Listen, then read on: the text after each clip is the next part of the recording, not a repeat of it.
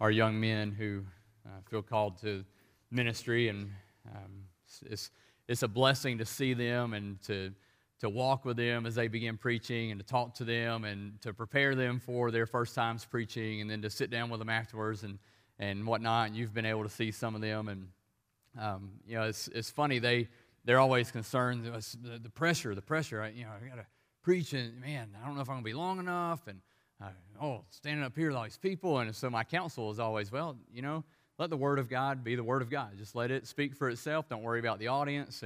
And so a little while ago, I was thinking, I don't know that I'm following my own advice tonight, because tonight I'm preaching on Ephesians 5:22-33, and my wife is in the audience. And so I was thinking about that a lot, and we were kind of laughing, joking around on the way here and stuff, but evidently God may have delivered me out of that because she's not in here now unless she's in the cry room and I can't see her. So the intervention of a 1-year-old who is grumpy. I was going to tell Steph before you all that I wasn't going to use any illustrations from our marriage tonight, but I did call Retta and Jen and Tanya this week and talk to them, so have a lot of good wisdom to share with you all tonight. Seriously, we've got a lot of ground to cover tonight and not a lot of time to do it, and so I want us to go ahead and jump in. In the 1960s, Virginia Slim Cigarettes ran an ad that it applauded. It's a little commercial. You can go online and look at it, and you can see all kinds of their ads on the internet. But their tagline was, "You've come a long way, baby." And it was marketed towards women. And the goal of this was just to applaud how far that women had come at that time. It was an applause of kind of breaking free of the domineering men and the oppression from males, and so they boldly proclaimed. A lot of you remember this. I don't remember that. I had to do research to go back and find this out. But they did. They applauded how far that ladies had come at that time. Well, the problem is that it also signified a tragic step away from the biblical idea of manhood and womanhood. And so the length that the women went, the length that females went in that time that was applauded, "You've come a long way, baby," they had. But it proved to be very costly. John Piper says this. He says, "The tendency today is to stress the equality of men and women by minimizing the unique significance of our maleness or femaleness. But this depreciation of male and female personhood is a great loss.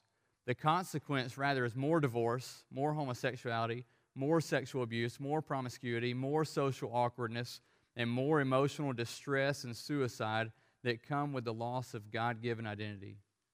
The victory of the feminist movement came with a great cost. And it's one that a price that's being paid in marriages across our land. And so tonight we turn to a passage in Ephesians chapter 5 that is one of the most important passages in all of Scripture concerning marriage and giving us an idea of what does a godly marriage look like. But before we jump in there, I think it's worth our time to take just a minute to step back into Genesis 1 and 2 and to provide that as a foundation, because the reality is that we should never enter into a conversation in manhood and womanhood or a conversation in the roles of the male and female, the man and the woman, the husband and wife, without the necessary backdrop of Genesis 1 and 2, and that'll become a little more clear to you in a moment. So here's the truths that we learn in Genesis 1 and 2. If you want to flip quickly, you don't have to. You can just listen. In Genesis 1:27, God reveals this. He says, "So God created man in his own image. In the image of God, he created him, male and female, he created him."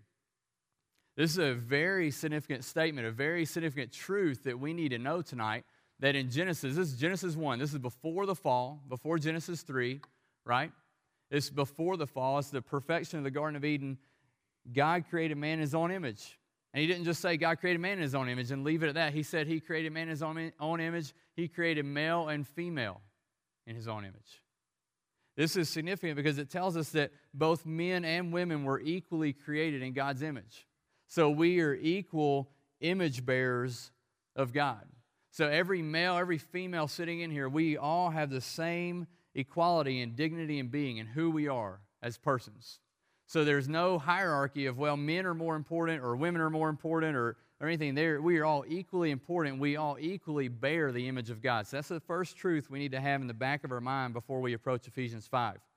Here's the second truth. It's from Genesis 2, verses 18 to 23. We won't read all of this. I do want to flip over to it just for a moment, though. Genesis 2, 18 to 23.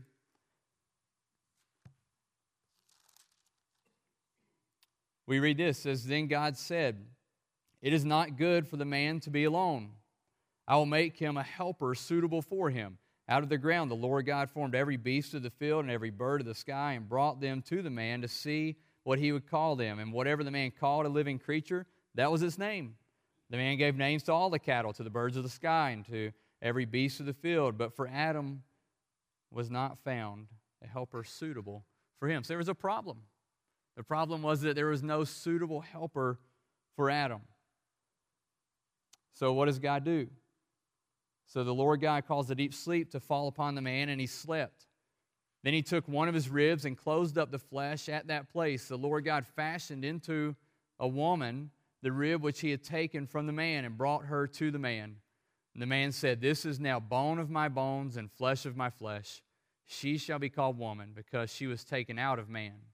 For this reason a man shall leave his father and his mother and be joined to his wife, and they shall become one flesh. And the man and his wife were both naked and were not ashamed." We'll come back to that verse in a few moments, but here's what we learn in this passage, is that while man and woman were created equal in dignity and being, they were created to have different roles. We see in the Garden of Eden, we see that Adam was created first. He was given the rights of dominion, and he named the woman, an act of authority. Eve was created out of man. She was created as a helper. She was a necessary companion. So the man and the woman both had roles in the Garden of Eden. So the creation narrative establishes the man as the head of the woman in every way without demeaning or devaluing her in any way. Do you hear that? So I'm going to say again, the creation narrative establishes the man as the head of the woman in every way without demeaning or devaluing her in any way. That's an important truth that we need to know. So the first truth, that we're both created in God's image. The second truth is that we have different roles. The third truth is that manhood and womanhood roles, the roles that we have as men and women, are not a result of the fall. They're not a result of the fall.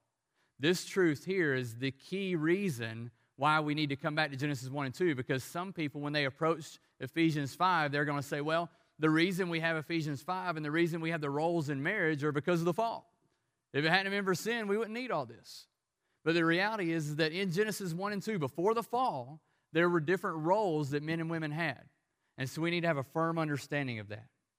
Ray Ortlund, he calls it the paradox of creation. He says that male and female equality does not constitute undifferentiated sameness. R. Kent Hughes says it another way. He says the equality of worth does not mean equality of role. So we're equal in worth, but we have different roles. We see that in creation. So tonight, turn with me to Ephesians 5.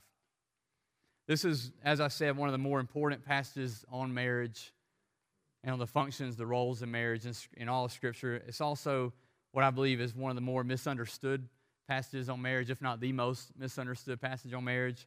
And it's quite controversial at times in our culture. So we need to carefully look at this text tonight. Let's read together beginning in verse 22. "Wives, be subject to your own husbands as to the Lord. For the husband is the head of the wife, as Christ also is the head of the church, he himself being the Savior of the body.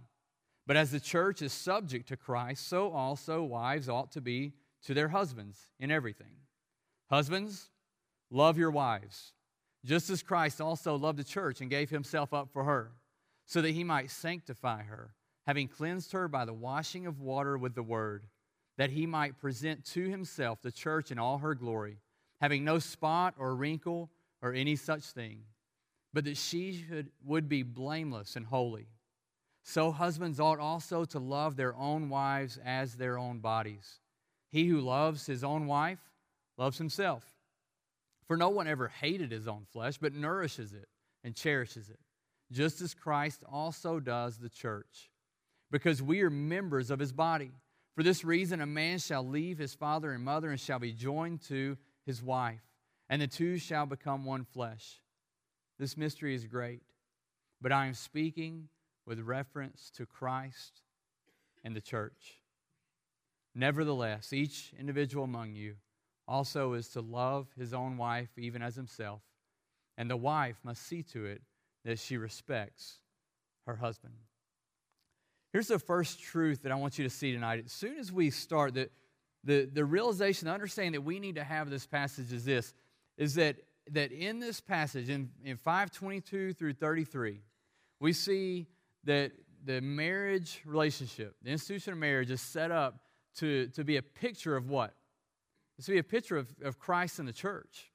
You see that. Look at verse 22 and 23. It says, "Wives, be subject to your own husbands, as to the Lord, for the husband is the head of the wife, as Christ also is the head of the church." Right away, we start getting a picture that this relationship is compared to the relationship between Christ and the church.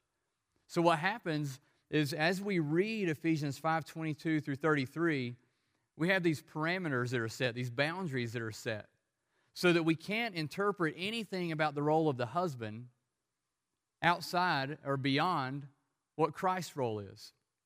And we can't interpret anything about the wife beyond what the role of the church is. And so we have these boundaries. So the role of the husband cannot be any less or any more than what would accurately reflect Christ. Wives, your role cannot be anything less or more than what would accurately reflect the church. So we have these boundaries that we understand, and we can ask certain questions and go, okay, what does my role look like as a husband? My role looks like, or it should look like, that of Christ in his relationship with the church. So husbands, why should you love your wife sacrificially, provide for her needs, lead her spiritually, care for her? Because Christ did. End of statement. No argument necessary. Christ did it, and that's the example you're to follow. Wives, why should you submit to your husband and respect him? Because you're a reflection of the church's submission to Christ. End of statement. That's the boundaries. That's the answer. And so we can feel uncomfortable about it. We can not like the words. We can know that our culture stands against it in many ways, and it's not the same picture that's seen on TV shows and the way that men are displayed in sitcoms or women are displayed in sitcoms. We can know all that, but it doesn't matter. The truth of God's word establishes that the husband is to reflect Christ in a marriage, and that a wife is to reflect the church in the marriage, so that the world around us sees a picture of the gospel. That's the beauty of our marriages. God could give no greater responsibility than for Steph and I in our marriage to display the gospel. That is a great blessing, that the way that I treat Steph, the way that she treats me, should be a display of the gospel to my children. It should be a display of the gospel to you, to the world around us, to our neighbors, the way that they see us interacting. It should be a display of the gospel. Paul's talked about walking wisely because the days are evil. He's talked about, he set up this idea, or the precedent that Christians are to look different. We should look radically different than the world around us. And that's no different in our marriages. Our marriages should look radically different because they're a picture of the gospel. And because they're a picture of the gospel, there's much at stake. There's much at stake. Satan knows this. Why do you think he attacks marriages so violently, so aggressively? Why does he seek to undermine the integrity of men at every click of an internet page? Why does he seek to undermine the roles of women through worldviews and philosophies and movements throughout history? Why does he seek to undermine men through sitcoms and books and magazines? Because he knows the value of marriage. He knows the picture it's to display. He knows it's a testimony of the gospel that the outside world looking in at our marriages should see the love of Christ and the submission of the church. He knows that. There's a lot at stake. So let's look at that tonight. What is the role of the husband? What is the role of the wife? We're going to start with the husband. And I know it addresses the wife first. I understand that. We're going to go with the husband first because I'll go ahead and tell you why I want to do this. It's just a lot easier to talk about submission after us men have been smacked upside the head by the word. It's much easier. And you'll see what I'm talking about in just a second. Look at verse 23. What is the role of the husband? The role of the husband is given the responsibility of leadership and headship. Do you remember, we've been in Ephesians a while, you remember in Ephesians 1:22, it talks about Christ being the head of the body. And so all throughout Ephesians, he's talking about the context of marriage within the context of ultimately Christ being the head of the church, and fulfillment down the road when Christ returns is ultimately fulfilled and everything is in order in glory, that he is the established and full reigning head of the church then in glory. And so now we are a picture of that, men, as heads and leaders at home. We are the head of our wives as Christ is the head of the church. In verse 23, for the husband is the head of the wife. He says, as Christ also is the head of the church, he himself being the Savior. Men, be who God has called you to be. This is no time for weak leadership at home. Be the head of your home. Be the leader of your home. You and I are the ones that God will hold responsible. You've heard it said before, I believe, from this pulpit. I don't know if Dr. Stinson said it or if Bill may have said it one day. If not, you're about to hear it, that in Genesis 3, what happens? Who sins? What does Satan do? He undermines what? The marriage. He undermines the female and the role of the male and the female by doing what? He goes to who? He goes and approaches Eve. And Eve takes of the fruit and does what? Gives it to Adam. So what does God do? He comes and says, hey, Eve, what in the world are you thinking? He doesn't do that, does he? Men, who does he come after? He comes after Adam. Because Adam's the head. Adam bears the responsibility of leading that relationship. If there's something awry in my home, God comes knocking on my door. And he says, what's wrong at your house, Todd? Why is your wife suffering spiritually? What's wrong with your children? They're having a hard time. What's going on? Why have you allowed this to creep in? I have that responsibility. Is it a burden? At times. Why? Because it's a great, great opportunity and blessing and privilege to display Christ. And it's a burden that, by God's grace, he allows us to bear, men. We are responsible for our homes. We bear the weight of decision-making. We bear the weight of leadership and responsibility. You cast the vision and you set the tone for your marriage. Shame on us. Shame on us, men, if our wives are leading our homes spiritually. Shame on us. I am so thankful for a godly wife, and I know that there's ladies in here that are godly ladies, and they challenge and they push us. Praise God for that. I don't want to in any way demean the women. And I know there are women that are just intellectual giants who know theology, but you know what, men? You can still lead your home spiritually. You can still lead out. You can still seek after the Word. You can still set the tone for your home spiritually. You're the leader. You're the head. So what does this headship look like? What does this headship look like, man? First, it's characterized by Christ-like love. Look at verse 25. He says, husbands, love your wives just as Christ also loved the church and gave himself up for her. The love that we're to lead with is to exemplify the love of Christ. It is to be an example. It's to show the love of Christ. Listen, this is a command. Husbands, love your wives. There's no condition to it. It doesn't say love your wives if she does this. Love your wives if she meets this need. Love your wife if she looks like this. Love your wife if you feel like it. He says, love your wife. Love your wife. The language is in the present, which shows continual. It's continuous. You're to habitually, continually, day after day, love your wife. There's never a day where I have an excuse for not loving my wife. There's never a day, it doesn't matter what she does. It doesn't matter what the future holds, that I have an excuse to go, I don't love you anymore. That's never warranted. Never warranted. Listen to what John MacArthur says. He says, it's certainly intended for a husband to admire and be attracted by his wife's beauty, winsomeness, kindness, gentleness, or any other positive quality or virtue. But though such things bring great blessing and enjoyment, they are not the bond of marriage. If every appealing characteristic and every virtue of his wife disappears, a husband is still under just as great of an obligation to love her. There's never a moment where I have an excuse for not loving my wife. I'm to have the love of Christ for her. There will be days where she is difficult to love. And there are. There have been. But I have no excuse not to love her. There's days where I'm very difficult to love. There will be more of them. I am called to love her with a sacrificial, a pure, a deep love. In verse 26, he kind of skips and he kind of steps away from us for a minute, men, and he says, listen, look at what Christ did. Christ gave himself up for the church. Why? So that he might sanctify her, having cleansed her by the washing of water with the word, that he might present to himself the church in all her glory, having no spot or wrinkle or any such thing, but that she would be holy and blameless. Jesus' example of love is the model. He shifts focus and he says, I want you to keep your gaze on Christ.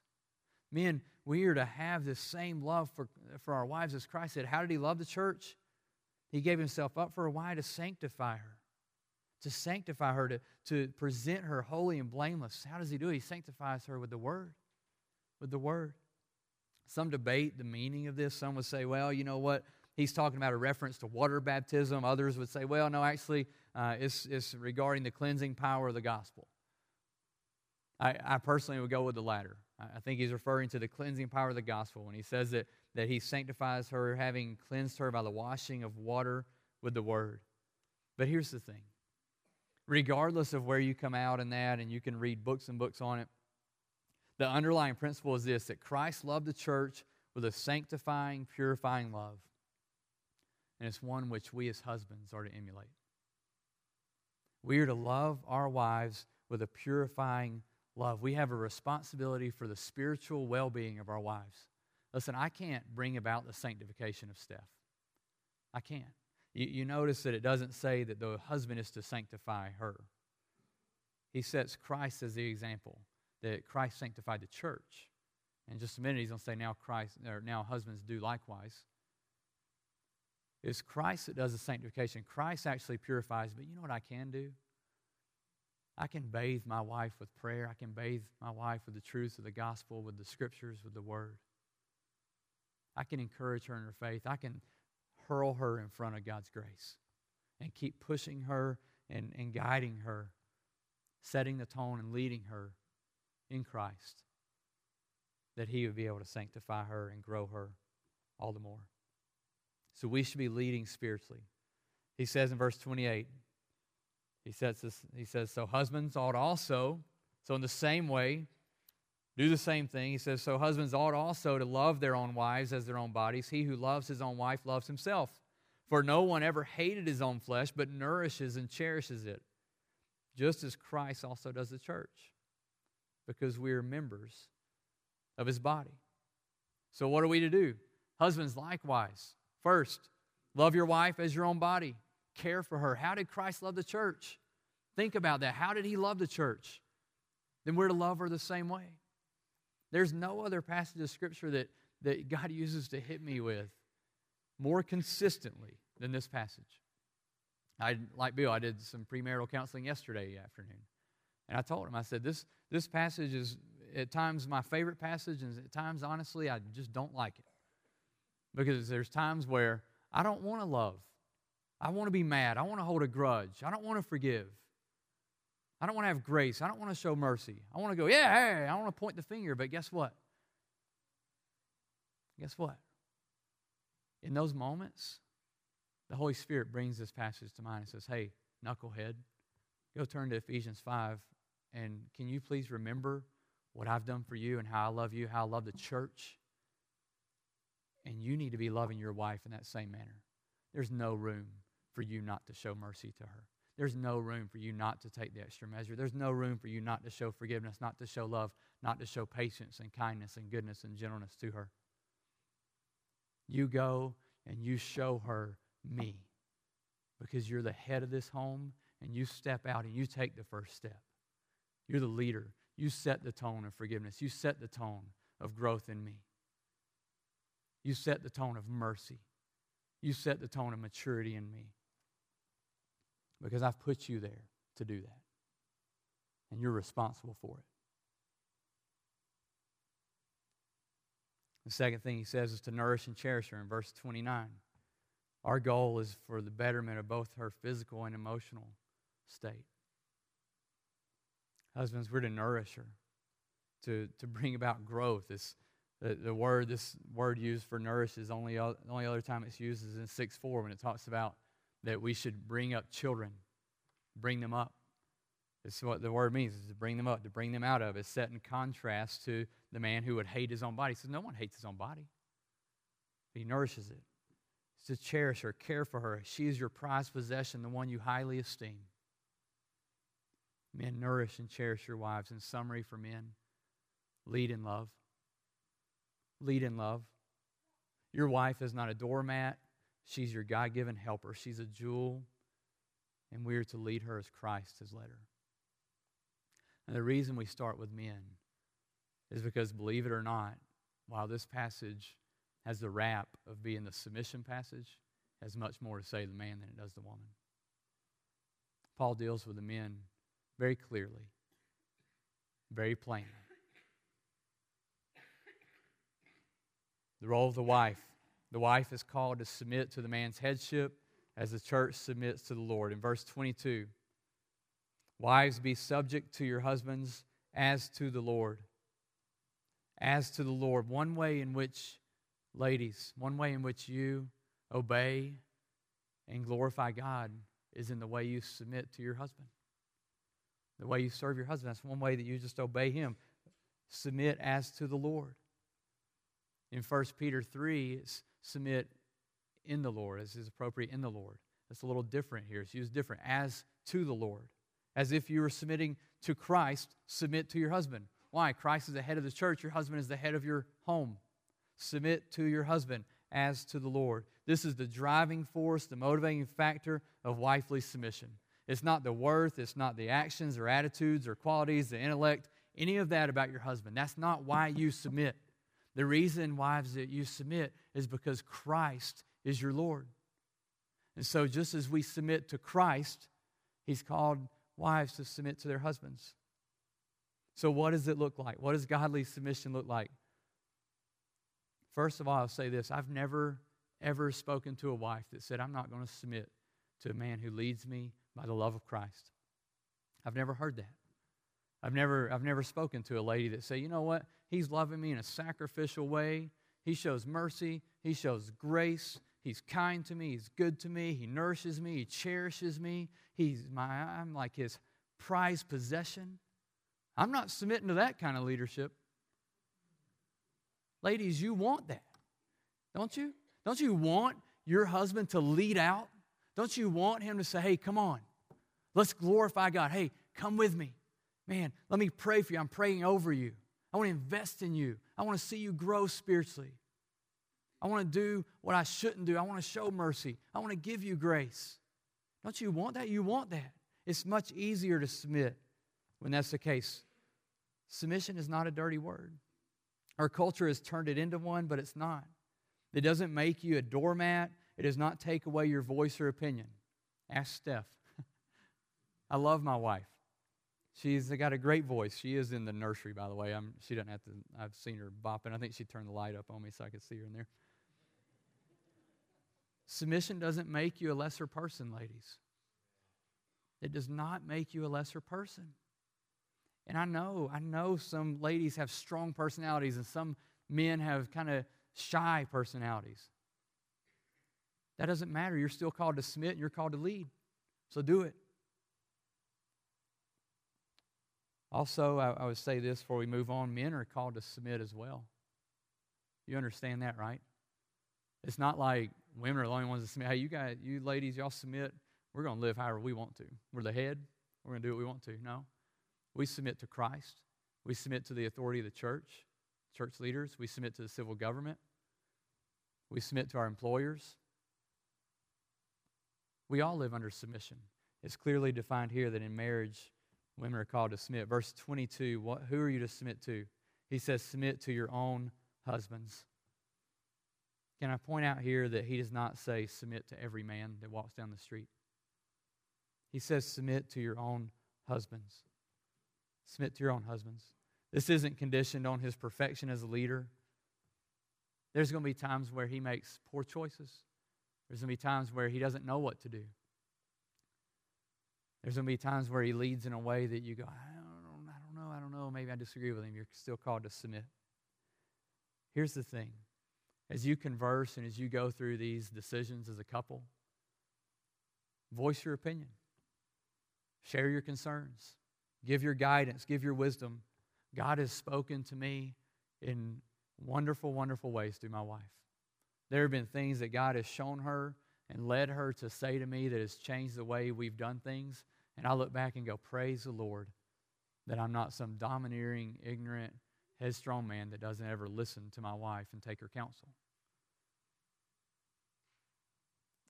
At the end of the day, as you debate, there's times where we disagree. And I've got to make a choice. And I make a choice, and there's times where Steph agrees with that choice. It's her choice. There's times where she disagrees with that choice. But at the end of the day, the responsibility is for me to bear the weight of that decision and for Steph to submit and follow in. So that when we walk out of that bedroom or out of wherever we are, we're discussing it. When we make the decision in public or we voice it, that no one knows that we had a disagreement about it, but that we step forth in unity as a couple. So when he decides, submit to his leadership and follow him. And what are you to submit to him? Verse 24, he says everything. You follow his leadership in all areas of your life. You affirm, encourage, and support his leadership. The question has to be asked here. What about the sinful husband? What about the abusive husband? Husbands, please listen. Your role of headship and leadership does not justify and merit the disobedience to the rest of Scripture.